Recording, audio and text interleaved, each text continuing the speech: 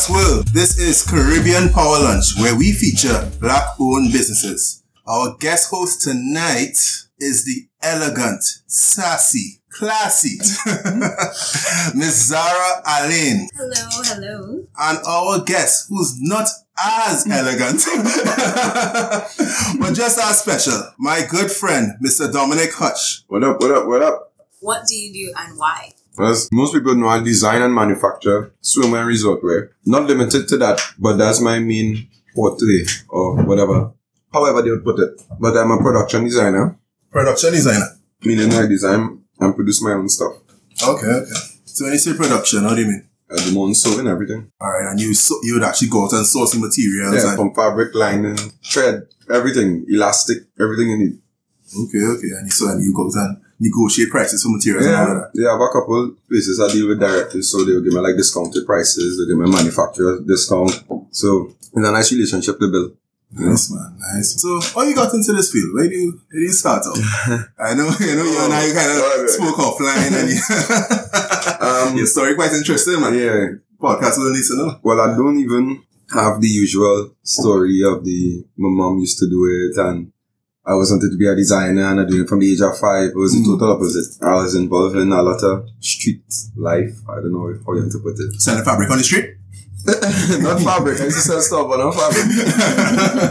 I was a young boy growing up. The typical, as they would call it, ghetto story. No father, single parent family, mommy home that's trying to make ends meet. So my brother and I would basically climb on the streets, get involved with bad company and did like wrong things. And you know what comes with bad company. And then a lot of things took place where that was concerned. It had reached a point where it was just the only way I could get out was to leave or die in it.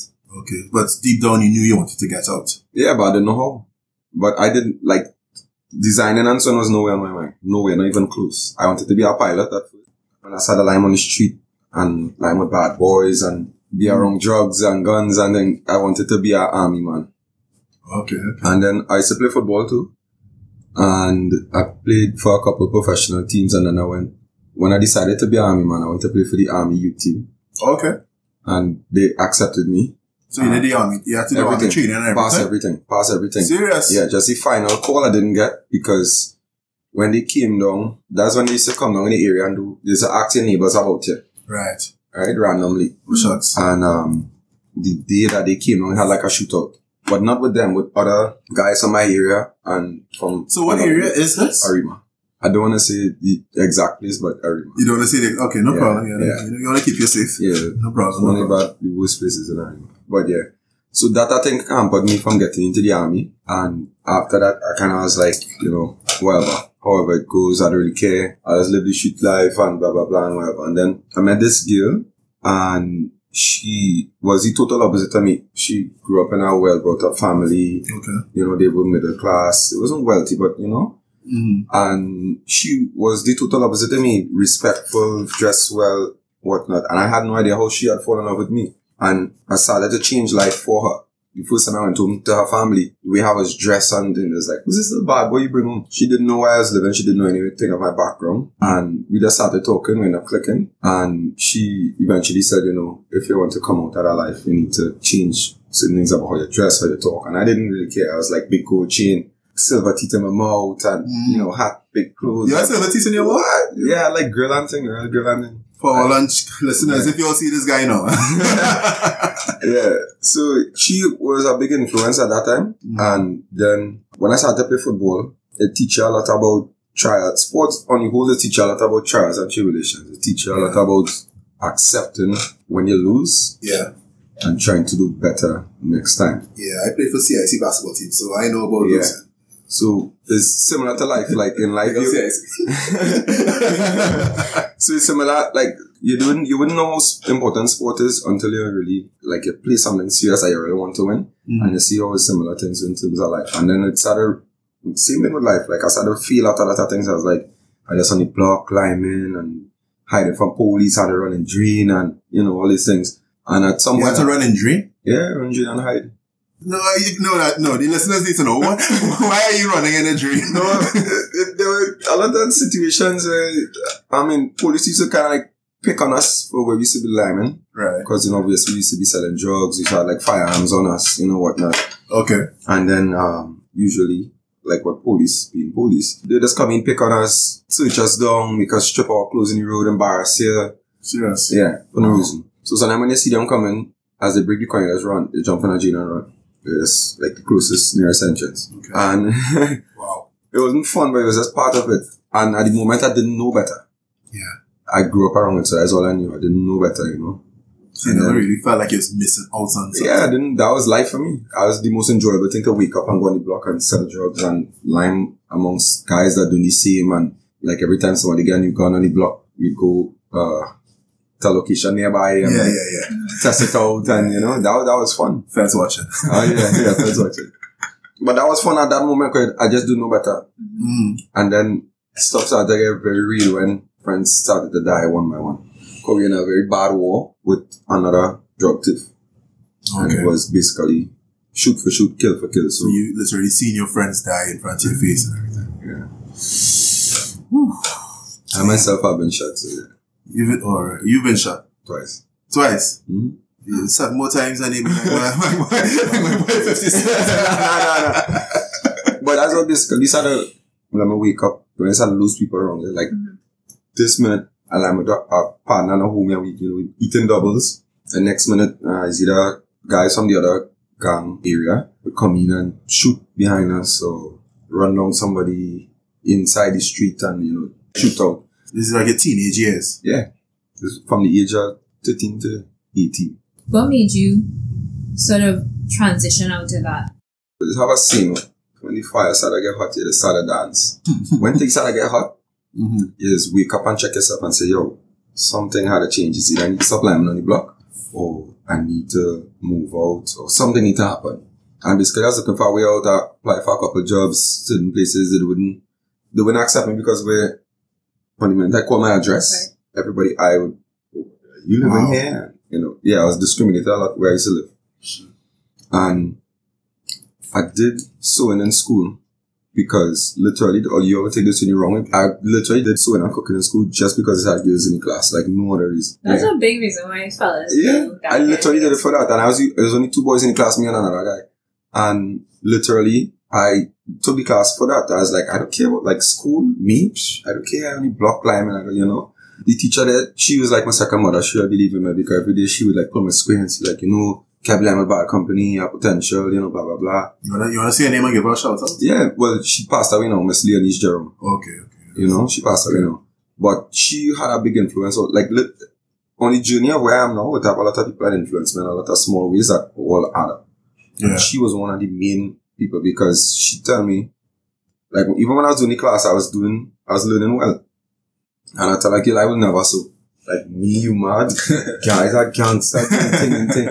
And she would be like, boy, life does carry you down paths and you will never expect it. Today you're here, and I seen this sound like my pause reason.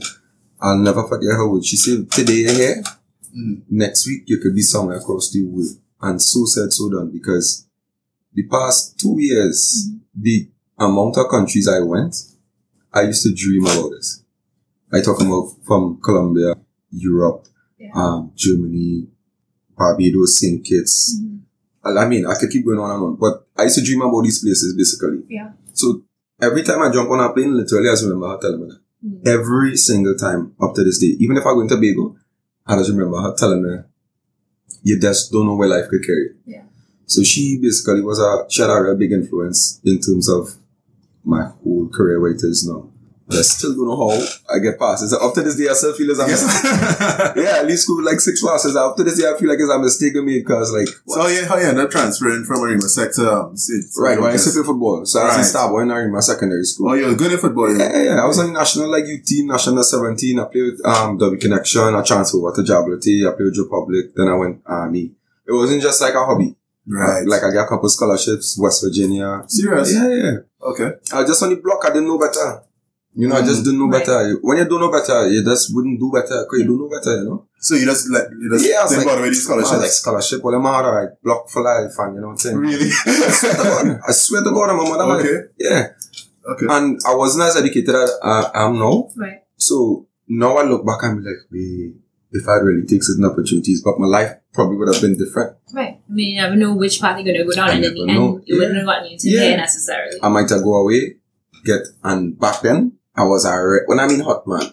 Yeah. Girls, I was lyrics, man. I mean, I still am a thing now, but you know, I'm more composed now and more respectful. So, I mean, who knows, I might have go away for a football scholarship. I might have get somebody pregnant across there, tie up my whole life and a whole child mother scene, you know, and that probably wouldn't build the kind of character I am now. Right. So after school, leave, apply for a couple of jobs and things, get to know I wasn't qualified because all I was my passes. I don't do any sixth form, no degree, anything. And then one day I was like, I get real frustrated. I was like, well, I can't be broke every day. So I was like, I'm going to supply me on the block. Fellas turn me on the block. They was like, yo, Richard Switch, I don't type that I'm to be again. I started dressing different because of the girlfriend I had at the moment. You know, she teach me how to be respectful, you know, whatnot. And my life started transforming and it was uncomfortable. Like, transformation is the most uncomfortable, but necessary thing. Yeah. And the best thing about it is the look back. You see, when you look back 6 months or a year from now, you be like, hey, that does be this, there's no feeling. Yeah, there's no feeling better than that. And then I started to change life. And then I was like, you know what, let me do this sewing thing. I learned some in school, I could make pillowcase. But initially, what the teacher taught me was the basics. Make a pants, make a shirt, that was it. Nothing about bikinis, resort, which is a whole different world. Left school, so I said, okay, I'll do that. I had an aunt that used to sew. Nothing big, curtains here, there, whatever. So I tell her, let me help you out. So I help out, and the more I help out, the more work I get. So I was like, I can make money from this. Then one day, somebody said, you can use so you can make a shirt. Make a shirt here, make a pants there. You know, people started to get with them out. And then I was like, I this type of person, I like to be the energy of the party. Like, I like to be I wouldn't be the one quiet in a corner. I don't like to fall in. Long story short, I don't like to be basic. I said, let me step it up. Let me do something more exciting. Right. I said, let me choose swimwear. I had no idea how to make swimwear. No, like, that's a whole different world. Swimwear is a whole different world in itself. Yeah. Different sewing machines, everything. Oh, different machines? Yeah. Different machines. Okay. Went online, see it on YouTube. I was like, okay, I don't have the machines. So, let's use this machine I have. You could use a cheap method on a normal machine, but it wouldn't be as sturdy. It wouldn't look as neat. Did like the cheap methods for a couple of people. I was like, oh, this is so good. And in my mind, I was laughing, saying, if they only know I did this on like my little grandmother tabletop machine. I was like, yo, imagine if I get the real machines. So there's this place I used to go in Sawa, G-Pause, big up G-Pause sewing. G-Pause. Yeah, sticking all the years. I used to go there and like buy little small things. I buy like seam rippers, you know, I buy like chalk, thread. There's a company that bring down machines. So they basically will have everything that I need. And every time I walk in the store, I see all the machines I need. And I keep telling myself over like 2-3 years, I said, yo, I could do this and I could get them machines in the bar. I don't know how I get in them because it's expensive, right? So like the machines I need for swimwear, one is like 13,000, the other one's like 10,000, and the other one's like 7,000. So I was like, wait, I got money, right? And me as a youth man, I don't come out of school, don't really know, I don't have a job, I was like, I'm not going to make that money. That's so, like, to get by with my aunt, I decide for like about a year and a half. And I couldn't even let my friends know because if I'd let them know, they would have classed me, like, you know, like, funny man, kind of, you know. And coming from that transition from the block to doing that, they wouldn't accept it. Yeah. But when I did the transition, I started to lose friends. And it hurt me at first. And then later on, I was like, yo, if I didn't lose them, I wouldn't be where I am today. So it was necessary. It's like you can't fly with a bag of bricks. You need to let go the bricks. That's right. You know? So after like a year and a half, 2 years, keep on winning there, I was like, well, let me take this thing serious. Went, registered my name. Didn't know what I was going to do. And then I get call from a friend I used to work.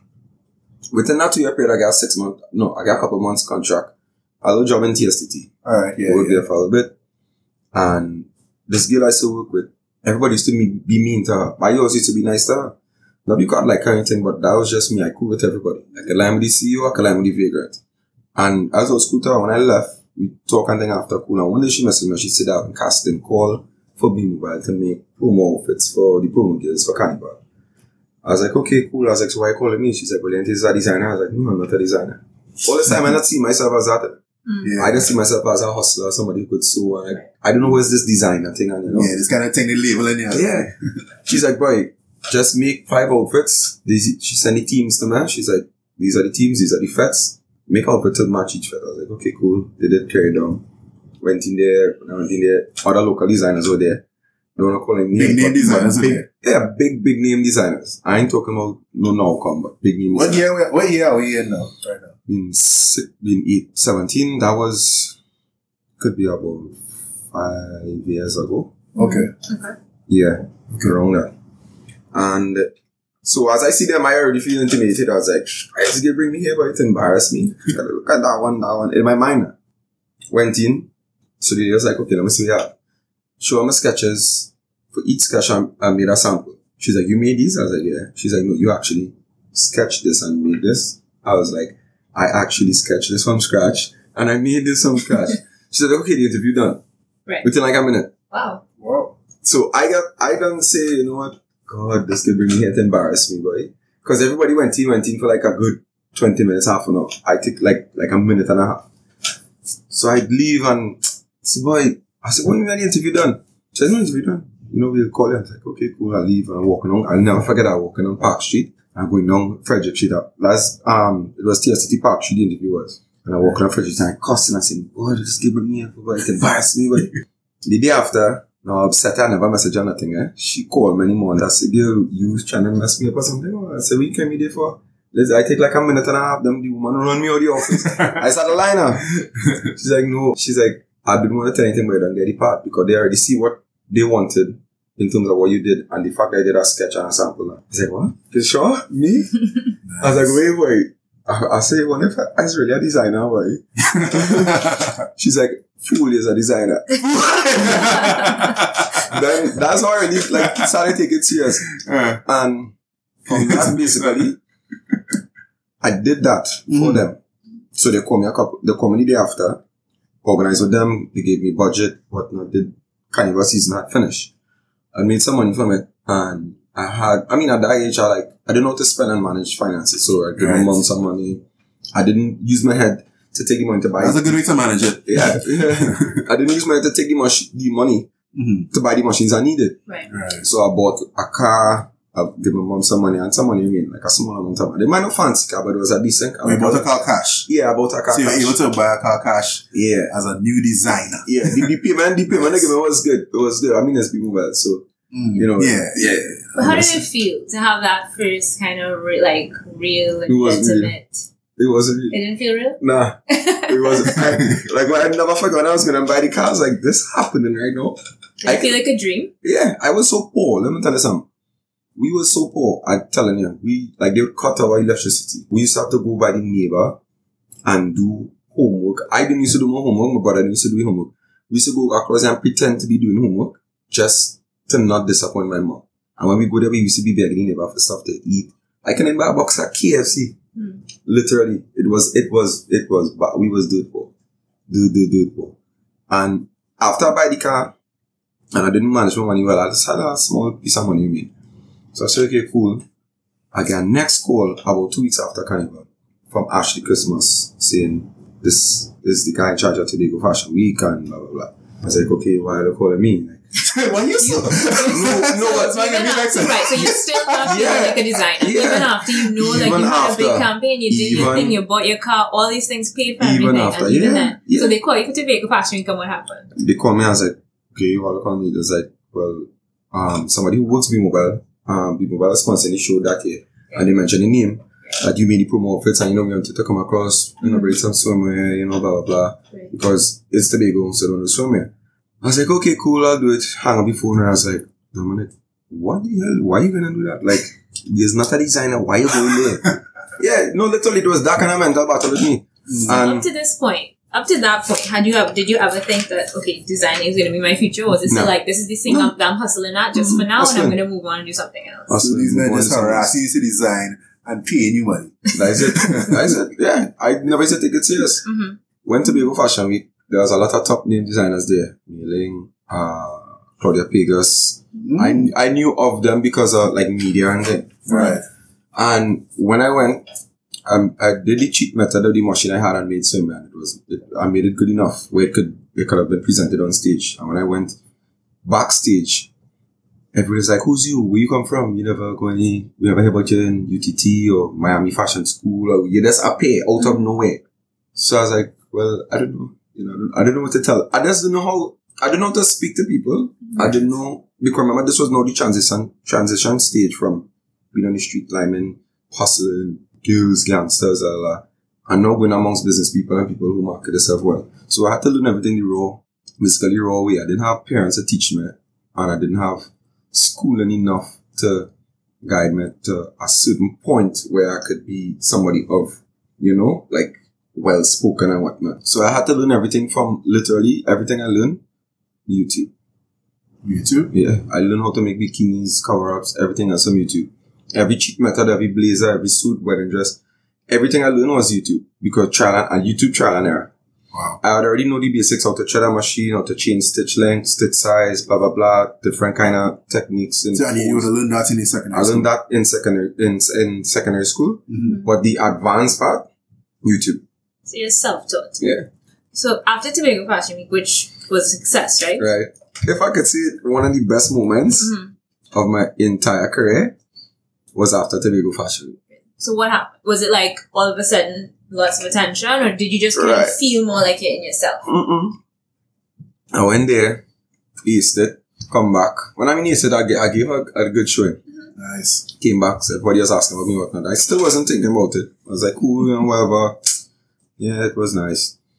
Went to the place, same G-Paul's place, to get something out together. I think it was a ruler or something minor. So when I walk in the store, I saw the lady with her newspapers. She said, you was in some show in Tobago or something? I said, yeah. She said, where you went to the show? I said, well, some bikinis and whatnot. So she spent the papers and she showed me that. She said, look, you there. I said, I even know that. She said, you're doing well. I said, yeah.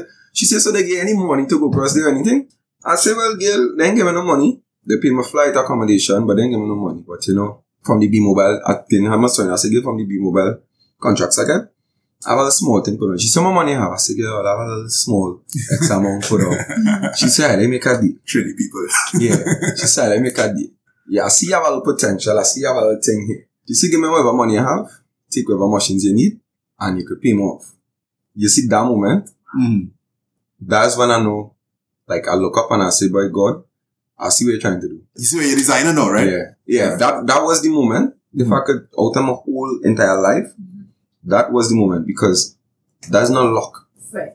That to me seems like fate, right? Like that's fate. That's their destiny, just laying itself out in front of you like that. Luck is playing a lotto and you might win it. You one out of 500 million people. Right. How it was aligned in a series of events, right, that was perfect. It was just like everything kind of like one after the other. Yeah. So since that moment, when you started to feel like, okay, I'm a designer now. Yeah, should get real. Stuff get real. Sorry. you can say shit in the podcast. Should get real. We're good. Because now I sit down and I tell myself, yo, it's our people around me that believe in me more than I believe in myself. Yeah. Let me tell you something. For people to believe in you, they must see something past ordinary. Yeah. And people will be seeing that, and this is what God sent all these people around me to say, you're a designer, you need to do this or whatnot. And I keep saying, nah, there's not for me, not for me. At that point, I was like, I God, I see what you're saying. I started getting my shit serious. I started organizing myself. I mean, I'm still a bit disorganized now, not where I want to be. But from then to now, I was like, this thing getting serious. And from that point, when I get them machines, listen, did a collection, post it up. My post raising saying this. I get called for Columbia Fashion Week. Pan Am Games had a cultural fashion show where they invite designers from the Caribbean. I get invited to a show in Barbados, 2 shows in St. Kitts, 2 shows and an interview in London. All these things are paid for. Right. I didn't have to put $1. All these things are people contacting me, emails, schools abroad, schools as far as Texas. They having like these cultural shows, they was having a fashion show and they wanted designers from the Caribbean. I get so much of invites and stuff all over the world. I had to turn on because the dates were clashing. Were clashing, and then so all of a sudden your calendar is booked up. Yeah, it was. You flying all over the place. It was. Listen, I would be first class going to London, and I probably smoke a weed or something and just hang out. You still think you're in a dream? This can't be real. This could never be real. I keep telling myself this could never, ever. Even when I'm in Colombia last year, I tell myself, yo, when I'm in Colombia, you seen designers all over the world. I'm talking about from Hong Kong, Ireland, But the furthest part of the globe, and to think by the Colombian government invite me to represent Trinidad, boy. So you're the only person there representing Trinidad? Yeah. Wow. How does it feel to be the ambassador, basically? Like, well, I mean, I wouldn't say... No, but in this realm, being the fashion ambassador, at that show, you're the ambassador, you're really, like, showing the country. How does that feel? It was real amazing. Yeah. Because everybody look at every country differently. Mm-hmm. And in Colombia, because Trinidad and Tobago is like a very tiny country, they wouldn't respect you until they see your work. Right. You know, we like a dot. Because, as I say, you have designers from Mexico, Hong Kong, Canada, Europe, Germany, you know, so we like a dot. They look at the islanders like Jamaica, Trinidad, you know, these places as the lower end. Mm-hmm. So when they see you, they just give you more respect. And then there's inquire about you and, you know, whatnot. But it was an amazing feeling to know what I came from. Even if I just went there and just lime, just to know that they saw something in me to invite me to send a ticket and accommodation and whatnot. And I'm still not at my peaking best, then that says a lot. Right. Yeah, that was just last year. Yeah, that was last year. Really, so, like, all of this basically, this entire story has taken place within the last 5 years? The last 5 years of my life has been very unpredictable but amazing. I had some real struggles to break up with the same girl. Mm-hmm. 5 years or 6? Yeah, well, 5, 6. But yeah, break up with the same girl, man. We was in a relationship for about almost 8, 9 years. Wow. So that was like family intact, you know, everything, whatnot. That breakup messed me up. I fell off. And then you have all that stuff going on within your own family. Mm-hmm. Little things like that is just add up. Mm-hmm. So I've been through a lot of struggle, but I had a lot of success that I could be proud of. And I still, as I say, I'm still not even half of what I want to be at the moment. I like that. That's good. Yeah, not even half. But did you ever feel like, nah, I can't do this anymore, I'm giving up? Yes, I have this one workload. The week before Carnival, I just feel like that. It's just too much. You're just like, everybody, I'm done. The week before Carnival, some periods for the August holidays, those 2 periods, you just feel like that. The 3-4 days before Carnival, I just feel like that. I say I'm done. I'm not, like, I vowed to sell my sewing machines and never sew again. And so why don't you do it? Because I love it. It's like you fall out with somebody you love. You just want to kill them. But then when you want to lie down next to them, you want to hug them up. Right. So let's talk about that a little bit. Alright, so the week before Carnival, so you're designing Monday wear, you're designing Tuesday wear. Yeah, I'm not with any band, you see. I'll make money wear from people from the various bands.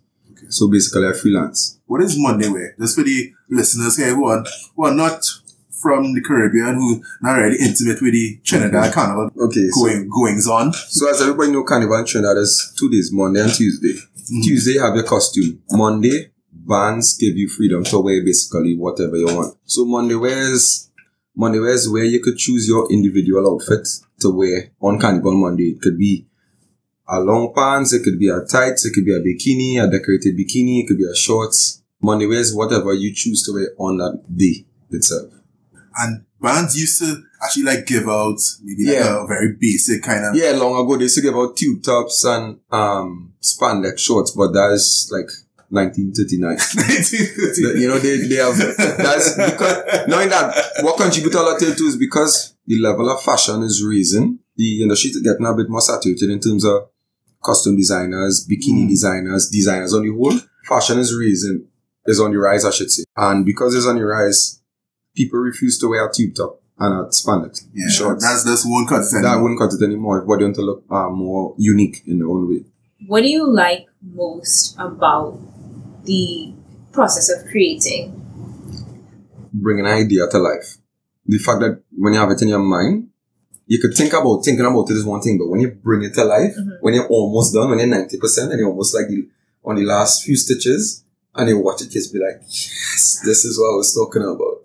So what inspires you? Because, I'm always amazed by visual artists and people who are able to create things from an idea, because I'm someone who I need to actually see it. I can build things, but I need to be able to see it first. Where does your inspiration come from? Where does your vision come from? When you're starting a sketch and you're looking at a blank sheet of paper, how does that turn into these gorgeous If I tell you, you might believe me, but I'll believe you. I swear to God, what I do sometimes, I choose designs on the fabric. So when I'm buying fabric, I would buy it with no design in mind. Yeah, I know you always say, I like this fabric, so this I like fabric. Yeah. So I'd buy the fabric I like. And if I see a leopard fabric I like, I feel like I really like that. And I'll take the leopard fabric. And then I love color combination, print combinations. And I'll ask somebody if they're home with me or wherever I am. I'd say, what do you think about these two things going together? They'd be like, nah, that's crap. That could never go together. Like, okay, so no way know how you think that could go together. Never. So, alright. I'll take the tie-dye fabric, put on the waistband. I'll take the tie-dye fabric, put patches on the leopard. And when I finish it, and I present it, they will be like, nah, that's not the same two fabric. I wouldn't say it comes, have like an inspiration or whatnot. What inspires me to get creative is sitting down and listening to Marshall Montano. Yeah. That's actually really cool to hear like one artist inspiring another. Yeah, I'm telling you, like, sometimes I'll be sewing and if my mom passes to check me, she'll think I'm mad because I'll be sewing and I'll sample and start a dance. Not wine, but I'll start a dance to the music and I'll probably have a little alcohol with me. But upon I do the same thing when I work. Half as crazy. yeah. Like I'll put some Marshall, I'll put a Marshall Montano playlist. And I dance and then take a 5 minutes of dance and I'm watching a piece of fabric and I dance and then I think and I'm watching it and I say, yeah. It does bring out energy. That energy. That explosive way that you want to express yourself. That you wouldn't be able to express it on a calm head. Right. So it's kind of, do you feel like you have to get in a zone? Yeah. Like when you get in these zone, you're kind of like just there? All creative people at some point will need to get in that zone. And that for me is like one of the climax of my zone. Because at that point is where I could do real damage. Like I could be like, I could take that tie-dye fabric, make a dress, and I could, do this and do that. So that's one of the peaks of my, of that zone, I would say. That's really cool. Wow. So you do Monday wear, you do bikinis, gorgeous pieces, which I've seen. And then you also do resort wear, right? I could make anything. Well, I could make anything. I just narrow it down. He's a designer, remember? I just narrow it down because I'm a beach bum. That's the next side of me. I'm a beach bum. The beach also inspires me in the opposite way. When too much is going on in my mind, etc., and I need to calm down, I'll go boogie boarding on the beach or on the beach and slime, and that's the down moment, the down reset moment. But basically, I could make any garment you could think about. From a car cover, pillowcases, come right up, blazers, jackets, wedding dresses, skirts, resort wear, you name it. As long as it could be made from fabric. I remember first time I went by Hutch just to get to cut my t-shirt into a vest or something like that. And I was talking to him, so Hutch, what you could do so? He said, Kevin, I could take that curtain and make you a suit. I said, what? Yeah. I've literally made jackets from curtain fabric. That's a Cinderella story, by the way. I'm telling you what it is. So that was in an actual movie. Yeah, because I have clients come to me that saying that they want something unique. Right. But they want something different. They want no fabric anybody else have. But if they don't put the curtain fabric in the curtain section in the store, then you wouldn't think it was curtain fabric. Yeah, and when they see it's like, yo, where get this on? I was like, they don't know, that's curtain fabric. But it's a high quality one. So now that you are officially a designer, and you refer to yourself as one, right? Yeah, well, yeah. Yeah, still? Yeah. So where do you feel like your confidence comes from? Because I think it's very good and very important to, especially as like a young Black entrepreneur doing your own thing and as a creative as well. Do you ever get any pushback, like when you're doing a presentation for like, I guess you design your own line, so you don't have the same pressure, but I know sometimes, if you're designing for something, like you're designing for a brand or for a promo team or something, do you ever get pushback to say, okay, we want it more like this, and you kind of have to say, no, this is the vision? In that aspect, you need to be in the middle point and give the client what they want. But you also be real with them. Right. So somebody might want something and I might say, okay, because of the sizes of the gears you're using, I would not advise that to use this color on them. I highly advise you don't use this color because you have a chance you could make the gears look skanky. If they say, okay, what other color we could use, I would give them, alternative options and try and work with them. And then you have the opposite clients now, which very, very picky and own way and very not easy to deal with. Right. And I would consistently say, I don't think you should do that. That is the best advice, is in your best interest. You'd be like, no, I want it this way. Okay. When you reach that point of being like, no, I insist. Okay, cool. I'm just here to make it. And then 1 hour into the event, whatever it is, you send me a message saying, yeah, we shouldn't already make the cut of the bikini that high. And then I'll just copy and paste, I told you so. Oh, so you will actually tell them, I told you so. And like, I don't even, they would send me on to that, yeah, I don't think because the girls kind of take, and this color and blah, blah, blah. And people passing and saying they don't like how this looking or something. It could be for a promo group, a party group, a brand, a milk company. It could be for anybody. And all I would just say is, I told you so. That's all. Right. Because I literally told you so. Because you have to, as a designer, you have to also trust yourself and trust what you know. Yeah. You see, when I'm making something, if a company comes to me, let me say, as I say, a juice brand or, I'm not calling any specific name, a milk brand, any company at all. And they say, okay, I want XYZ. I will design something, but then I take myself out of being a designer and I put myself in the eyes of a patron.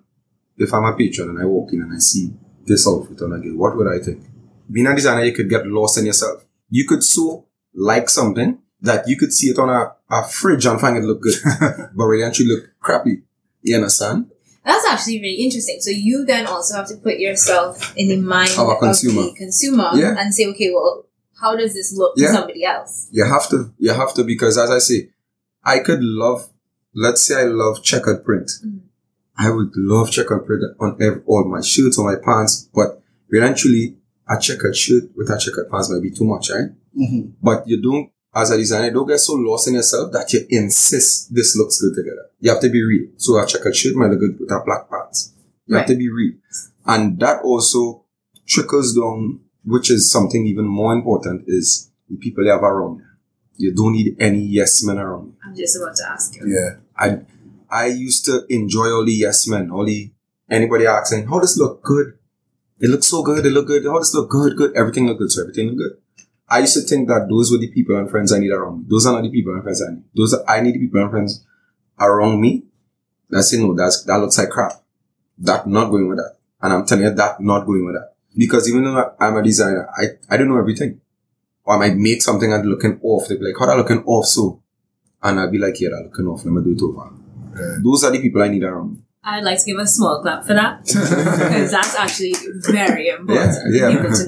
But when you're not experienced, you could get lost in I call them yes men. Mm-hmm. In the bubble. You could get lost in that very easy. Yeah. You know, my hair looking real good.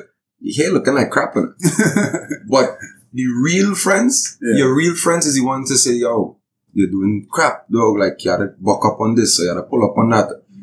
You might get vexed with them, but those are the people you need around you. And they're going to make you better. Yeah. As a black man in an industry which I assume does not have a lot of men in it, or does it? Mm-hmm. I think more and more, right? But fewer than women. Yeah.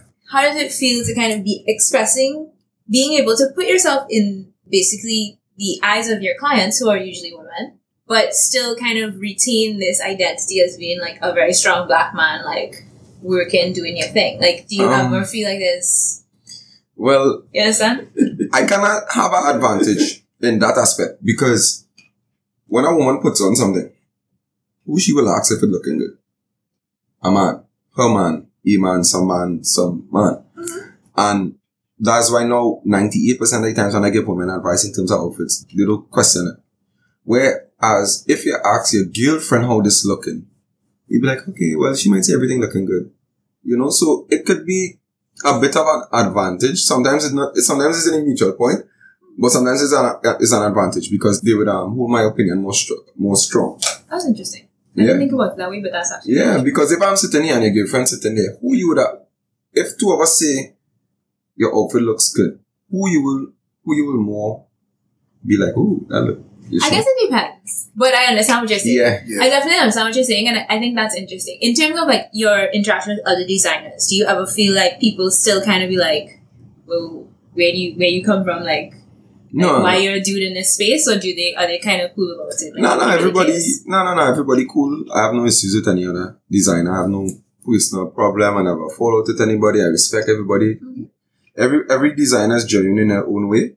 A lot of people judge certain things and say a lot of things, but I will always say everybody have a different idea. It might be a different way of putting it forward, but everybody's genuine in their own way. So I think everybody's genuine in their own way, and everybody all designers creative in their own way. Like, I respect everybody. Okay. I actually wanted to ask a question about that. So, like the competitive environment, right? So you have a whole heap of designers out there and stuff. Like, how is the relationship between these guys? Is it competitive? Is it cutthroat? Is it do you all collab? Designers on the whole have a lot of egos. Right. That's just a start. And when egos clash, there will always be at some point this person don't like that person down to the back or, something. Some of them, from what I have heard and seen, have issues with each other or, whatnot, who don't talk to who and whatnot. I don't get involved. I see everybody, I hear out everybody, I talk to everybody. It's very competitive, but at the same time, how I look at it is that I would not fear something that is not a threat to me. That's just me. So I think other designers, because of their ego, some probably have lower egos than others. So they might feel intimidated. I'm not intimidated by anyone, and I don't know if anybody's intimidated by me, but I am very cool with everybody. As I said, I have no issues with anybody. Because again, so saturated now, in terms of the whole designing thing, it gained a bit watered down, and the genuine designers gain more respect naturally from the designers that just, as people would like to say, just came about. Okay, so how do you stand out in such a crowded space? In your whole designing career, you have to find something, not just outfit-wise or print-wise. You have to find a way to merge it in a way where you could attract people to want what you have. So if me and you use the same fabric, and you make a bikini and I make a bikini, I might make a bikini with buttons or a zipper. And something as simple as that. It have many ways in the designing world you could do things differently. You just have to find that one or two things and capitalize on it. So for me right now, one of my biggest things right now is shorts. Yeah. Because the whole bikini thing, I don't want to say played out, but everybody's doing it. It's come like everybody was just like, next bikini. I woke up one day and I was like, everybody doing bikinis. Like, what I could do? And I was like, no, I'm not doing anything for the men. Let me make some shorts for the men. And that was it. That is my shorts came in Colombia. Wow.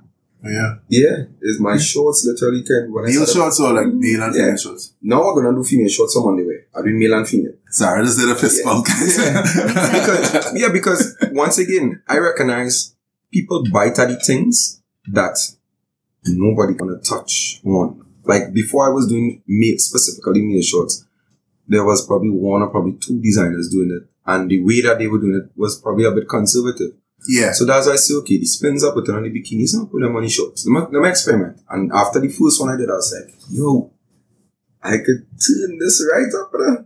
And then when I started to do it, like, people from all over the world would message me. I have people going, I have I'm done going a wedding in Barbados. They want a dozen. And, everybody's like, where you coming from? Like, you're God sent. Because it's one thing to get shorts, but it's the next thing to get shorts that could actually fit you. Yeah, because it's the tailoring. Like when I was looking at the designs that you do, especially for the men, it's really the tailoring that makes it different. I mean, the way you put the colors together is very unique as well. Yeah. But it's the tailoring, because that's what makes it look a certain way. It needs to always be like that. That's what makes it unique. Once again, you find one, it could be something very small, but you find that unique thing that works for you. Yeah. And you keep going at it. So that's what they would call your competitive advantage. Yeah, I would think my detailing, I would say, I'm a color combos. And my market demand in terms of... You have a brand? Yeah. I can make things I like, but that don't mean it'll sell. Okay. But if two of you all only like dresses, and if every time I make dresses you all buy, then I'd keep finding creative way to keep making dresses. Right. If it's not broken, to fix it. Mm-hmm. So that's just the little things that I would say I would use to capitalize and to stand up from the other competitors. Is there an event or an accomplishment or an idea that you see in your mind which would make you feel like I made it? Like this is the thing that I've been working towards. Do you have something like that? Mm-hmm. Would you like to share it with us? It's okay if you don't want to. I understand. I don't want to share, but it's two things I have in mind. Uh-huh.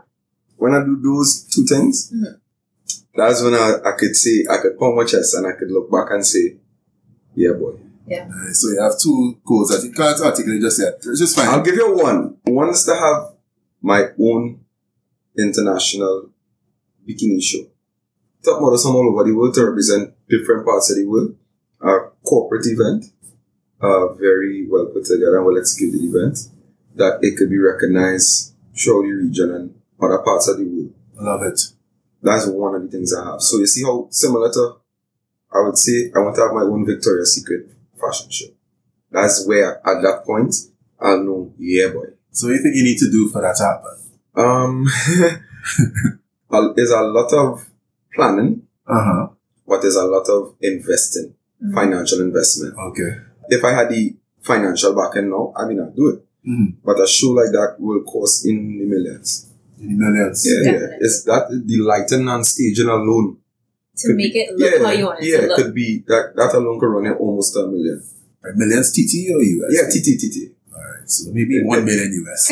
Yeah. So, one question which I always have for Trinidadian entrepreneurs in particular is, how do you tackle that challenge of the financing environment? Because I know in Trinidad, like, people don't want to give you money. You know, we don't have very creative institutions, and they're very risk averse. So, within the design community, is there any sort of discussion as to how to really make that step up? Because clearly you have the talent, you have the demand, and so then how do you think about how to close that gap?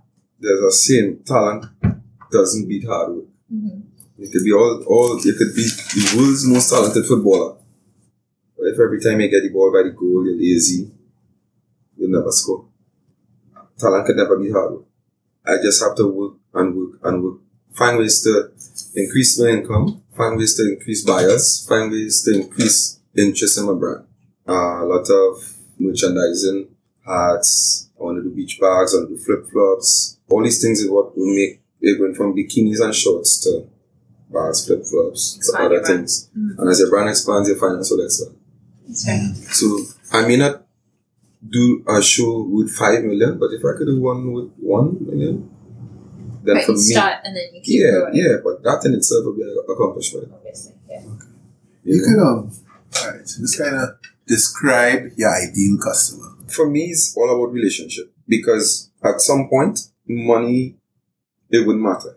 For me, it's about relationship. It's about people who not just enjoy my brand or wearing stuff that I make, but it's people who did little things. Like, our clients have, like, Christmas time, they bring up a glass of champagne, or they would FaceTime from the beach in Barbados and say, how much compliments I get. And sometimes these are the same clients. They might be in a little hard nutshell and say, it's my wedding, but I kind of broke and I want a bikini, and, I can't pay for it now. I'd make like 3 bikinis and like 2 cover-ups and give her. Because for me, it's about relationship. Right. Quality will always be remembered long after price is forgotten. Yeah. So whether... That's man, a real cool too. Lots of words of wisdom sharing. So not just quality in clothing, but quality in people. Because people sit down with me and they think I'm a machine. People just come, they want, make this. And then when they talk to them and they recognize, boy, you real cool. Then they just start to hear about marriage problems. They start to hear about children problems. They start to hear about abusive problems. And I sit down just how I sit down and talking and get them advice. And read, not robotic advice. No, well, he get in trouble. Done with him. I say, well, okay, your boyfriend get in trouble, sit down and talk to him and see if you really love him. Try and work it out. Be real. And once again, goes back to quality. Will always be remembered long after prices are forgotten. So your quality is worth more than your money to me. Even though the money is worth something still. But I mean, those are also the types of customers who will stick with you. Those are the ones that now. Kind of loyalty, that brand loyalty. Yeah. Those are the ones all July again message. Monday way, you doing my Monday way. And don't get me wrong, they have money. A lot of them have a lot of money. They could go Victoria's Secret in the States and buy a 300 or 400. Victoria's Secret is not doing what you do. I've seen what you do, and they're not doing that. But just saying, they could go somewhere. Trust me, because a lot of them when they shop, I see the kind of things these women spend money on. And listen, $600 US bikini. What? Actually, yeah. Yeah, and is it like a bra? And a basic bottoms with a silk bow. I was like, you pay $600? $640 US. I'm not asking you, I'm telling you. A lot of websites have a lot of expensive bikinis. Colombia, listen, I couldn't believe the price of bikinis in Colombia. No, don't get me wrong. One of the fashion meccas in the world that I did not know in South America. Okay. Bikini selling for $800. Woo! To manufacture the shorts. I was supposed to manufacture shorts in Colombia. You know what made me stop? You know what you're charging me to manufacture cool shorts? How much they charging you to manufacture? Yeah, like, okay, I want to manufacture shorts in Colombia. So they print in whatever print I want. I could send them a sketch. Oh, they handling the printing and stuff? They do the printing. Okay. They do the manufacturing. So they're doing the production essentially? They're doing the whole production essentially. Okay. Because I was when I went to Colombia, I was weighing out options in terms of doing mass production. Yeah. You know what they're charging me? How much? $380 US. Per short? Per shorts. That is crazy. That is Just insane. I thought the margin came on the other side. That's crazy. You would think, if you're doing on mass, it would be cheaper, and then you would just, the margin is not on the even side, handcrafted, on the because consumer he's side. individually handcrafting his stuff. Because it doesn't count. When you're doing it on a mass production scale, it doesn't count. They tell me I could only get it down to 220 US if I do 100,000. Wow. Jeez. So that means that you do your production here in Trinidad? I do all my production home. So we're selling products on the street, and now we're haggling with production contractors. Yeah, it's starting to get. I mean, don't get me wrong, Colombia, they're very nice. They'll talk and laugh at you. When business time come, they about money, because it's like the Mecca of South America. Yeah. And why I went was the capital. So you have thousands of people. What's that, Bogota? No, not the capital. Where I went was the fashion capital. Oh, the fashion capital, okay. There basically is hundreds of thousands of investors, company investors, passing through every day. So in their mind, they don't need you. That's why they could do their prices. I don't need you. I have 100,000 people passing through here. I have a Russian guy that has a store in London, and he needs 200,000 extras. He made, he's going to sign a check, cut it, blah, blah, blah. Alright, so let's look at the Victoria's Secret item that sells for $640, right? A comparable Hutch item, how much would that sell for in US? Probably half the price. Not even half, probably less than half. But Victoria's Secret has branding behind it. So their design doesn't have to be all that. So consumers are really better off getting a Hutch swimwear instead of... I wouldn't say better off, because I could give the same quality, even if I give the same quality as Victoria's Secret, because Victoria's Secret has a bigger branding than me, people make more with it. But then, what about the person that is more interested in design than brand? Exactly. Yeah, so that's why I have to capitalize on. If people are more interested in design, quality, and all of that. It's not something I would try to compete with. I would just do what I do. Right. And it will attract the people that want what I do. Right. Nice. So, what advice would you give to like a young black boy listening to this podcast, and he's like, listen, I don't even know what I want to do. I don't care about school. I don't care about this. I don't care about that. What would you advise him? Because a lot of people are going to be telling him, listen, you had to do this, you had to do that, X, Y, Z. How do you kind of find your own thing? Two things. You have no excuse. I was too poor. My mother didn't like me. My teacher didn't like me. I wasn't rich like my friends. My father never gave me $1 million. You have no excuse. None. Literally. You could be living in the worst area. Drugs, illegal stuff. You have no excuse. That's one. And if you decide to get past that, and you don't have an excuse, and decide to go down the road of working hard, always remember, if you're going through hell, keep going.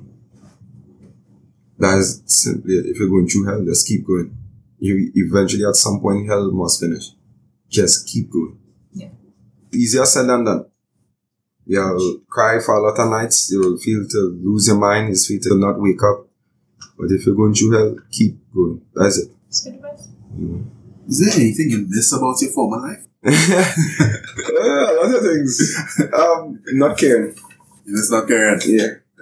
Easier, but I mean, you have to care if the police is coming. You have to really drink. No, that's small thing. Not caring. We partying Monday to Monday, drinking, liming, smoking, selling illegal stuff, making money on the block. Not caring. You know, our partner died today, we cry. Next week we alright again. Not caring. Now I actually have dreams and aspirations. I didn't have any dream or aspiration. That was my life. That was my peak. I cool with that. I could live until 8 years old doing that. Now I have so much goals, so much things I want to achieve. Do you ever feel like you're now being forced to portray someone who's like not your authentic self? Like, alright, so now you're in kind of social circles and stuff. You'll have to carry yourself a certain way and stuff. But is it like you really just want to be you? Do you ever feel like you're portraying the inner Dominic? No, because for me, life is about evolving. If I am the same person now I was 5 years ago, then I fail. That's just me. I could be wrong, but that's just me. And if 5 years from now, I'm the same person that I am now, then I fail. So 5 years ago, I didn't have half the manners and talk and blah, blah, blah. So I don't feel that pressure that I need to fit into circles and, whatnot. Last question. So for those who have creative talent, but maybe live in depressed areas or they don't have the right network, the right societal groundings to kind of push them in the right direction, what advice would you give them? I don't mean to give away like 10 million. No, I have about I literally used to think this years now, Uh-huh. and I saw somebody write it on Facebook. It will never be perfect. Make it work. It will never, ever be perfect. If you're waiting to have $20,000 in your bank account, and you have groceries in the fridge, and you have a car, and you have a house, and you have everything so good, and everything so perfect, and everything is taken care of, it will never be perfect. Never, never, never, never. But just do it anyway. You have to just do it anyway. Take action. It will never be ideal. The time will never be ideal. I used to wait on the ideal moment. The ideal moment, I used to say, you know what? I'll wait till I have, for example, perfect example, I don't have my machines. The machines I have now worth let's say about $45,000. If I had wait to save $45,000, I might have still be saving. You might have missed out on the opportunity to do everything you're doing now. Yeah, but I kept going. I was going through hell and I kept going. And I made it work. And then the machines that I had to go to, the machines came to me. So it will never in your life be perfect. Never. That makes a lot of sense. Yeah. I actually had a question. Do you have any mentors? I know that there were several influential people as you're coming up. Elon Musk. Yeah? Yeah. Tesla, man. Elon Musk had nervous breakdowns, lost his wife, had to divorce because he's working too much. Big ministers, vice presidents came up on stage and said Tesla will never make it. Tesla will fail. There's no possible way. Like I talk about this now and I want to cry. There's no way for electric car to survive in this economy. It can't happen. They literally did everything to make Tesla fail. He asked for a loan from the government. They tell him no because everybody's saying it's going to fail. Yeah. They eventually gave him the loan. He paid back the loan with interest. And Tesla is one of the most prestigious electrical cars now. In terms of locally, what people I interact with, I have the utmost respect for the friends that are real with me. For the friends I want to do in shippiness, I have a project to do on alignment the night before. They're saying, yo, big to big, we good on thing. But you had to finish that. There's Carnival Friday though. What makes sense to go in that cruise? And you're going to be late with blah, blah, blah. I have a respect for them, man. Those are the ones I hold close. Very close to me. Makes sense because they keep you on track. They're making sure you stay successful. And I have 5 soldiers that I could depend on in terms of that, being that real. You know? It have people like Kevin and think, who I don't know as long. I know what, our year and something now. Yeah. But they still real like that. But I'm talking about people that know years that I grew up with. Yeah. Nice, man. I want to ball into this. No, that's all. So as you're wrapping this up, we want to give the listeners some information. So where can they find you? Where can they find you to buy some product? Where can they find you for mentorship? Instagram handles are Dominic Hutch. You can email me at dominichutcht@gmail.com. Instagram Dominic Hutch, Twitter Dominic Hutch, Facebook Dominic Hutch. Store is located at Normandy Hotel, St. Anne's, and studio located at 6th Avenue, Barretire. Trinidad and Tobago. You have any online stores also? 2018 are doing online, not an online store, a website basically where you could order payments on. Right. And basically you could get it delivered at any part of the world. We do shipping. Well, I will be doing shipping with my team, basically any part of the world. Excellent. Sounds great. All right. Zara, Thank you so much for the excellent questions, girl. Because I don't know anything about this industry, you know. She can run some percent. But I think you have a new customer in her. No, I am definitely going to be ordering some stuff, but thank you so much for inviting me. This was a lot of fun. Yeah, it was. And Dominic, thanks a lot, bro. See you around.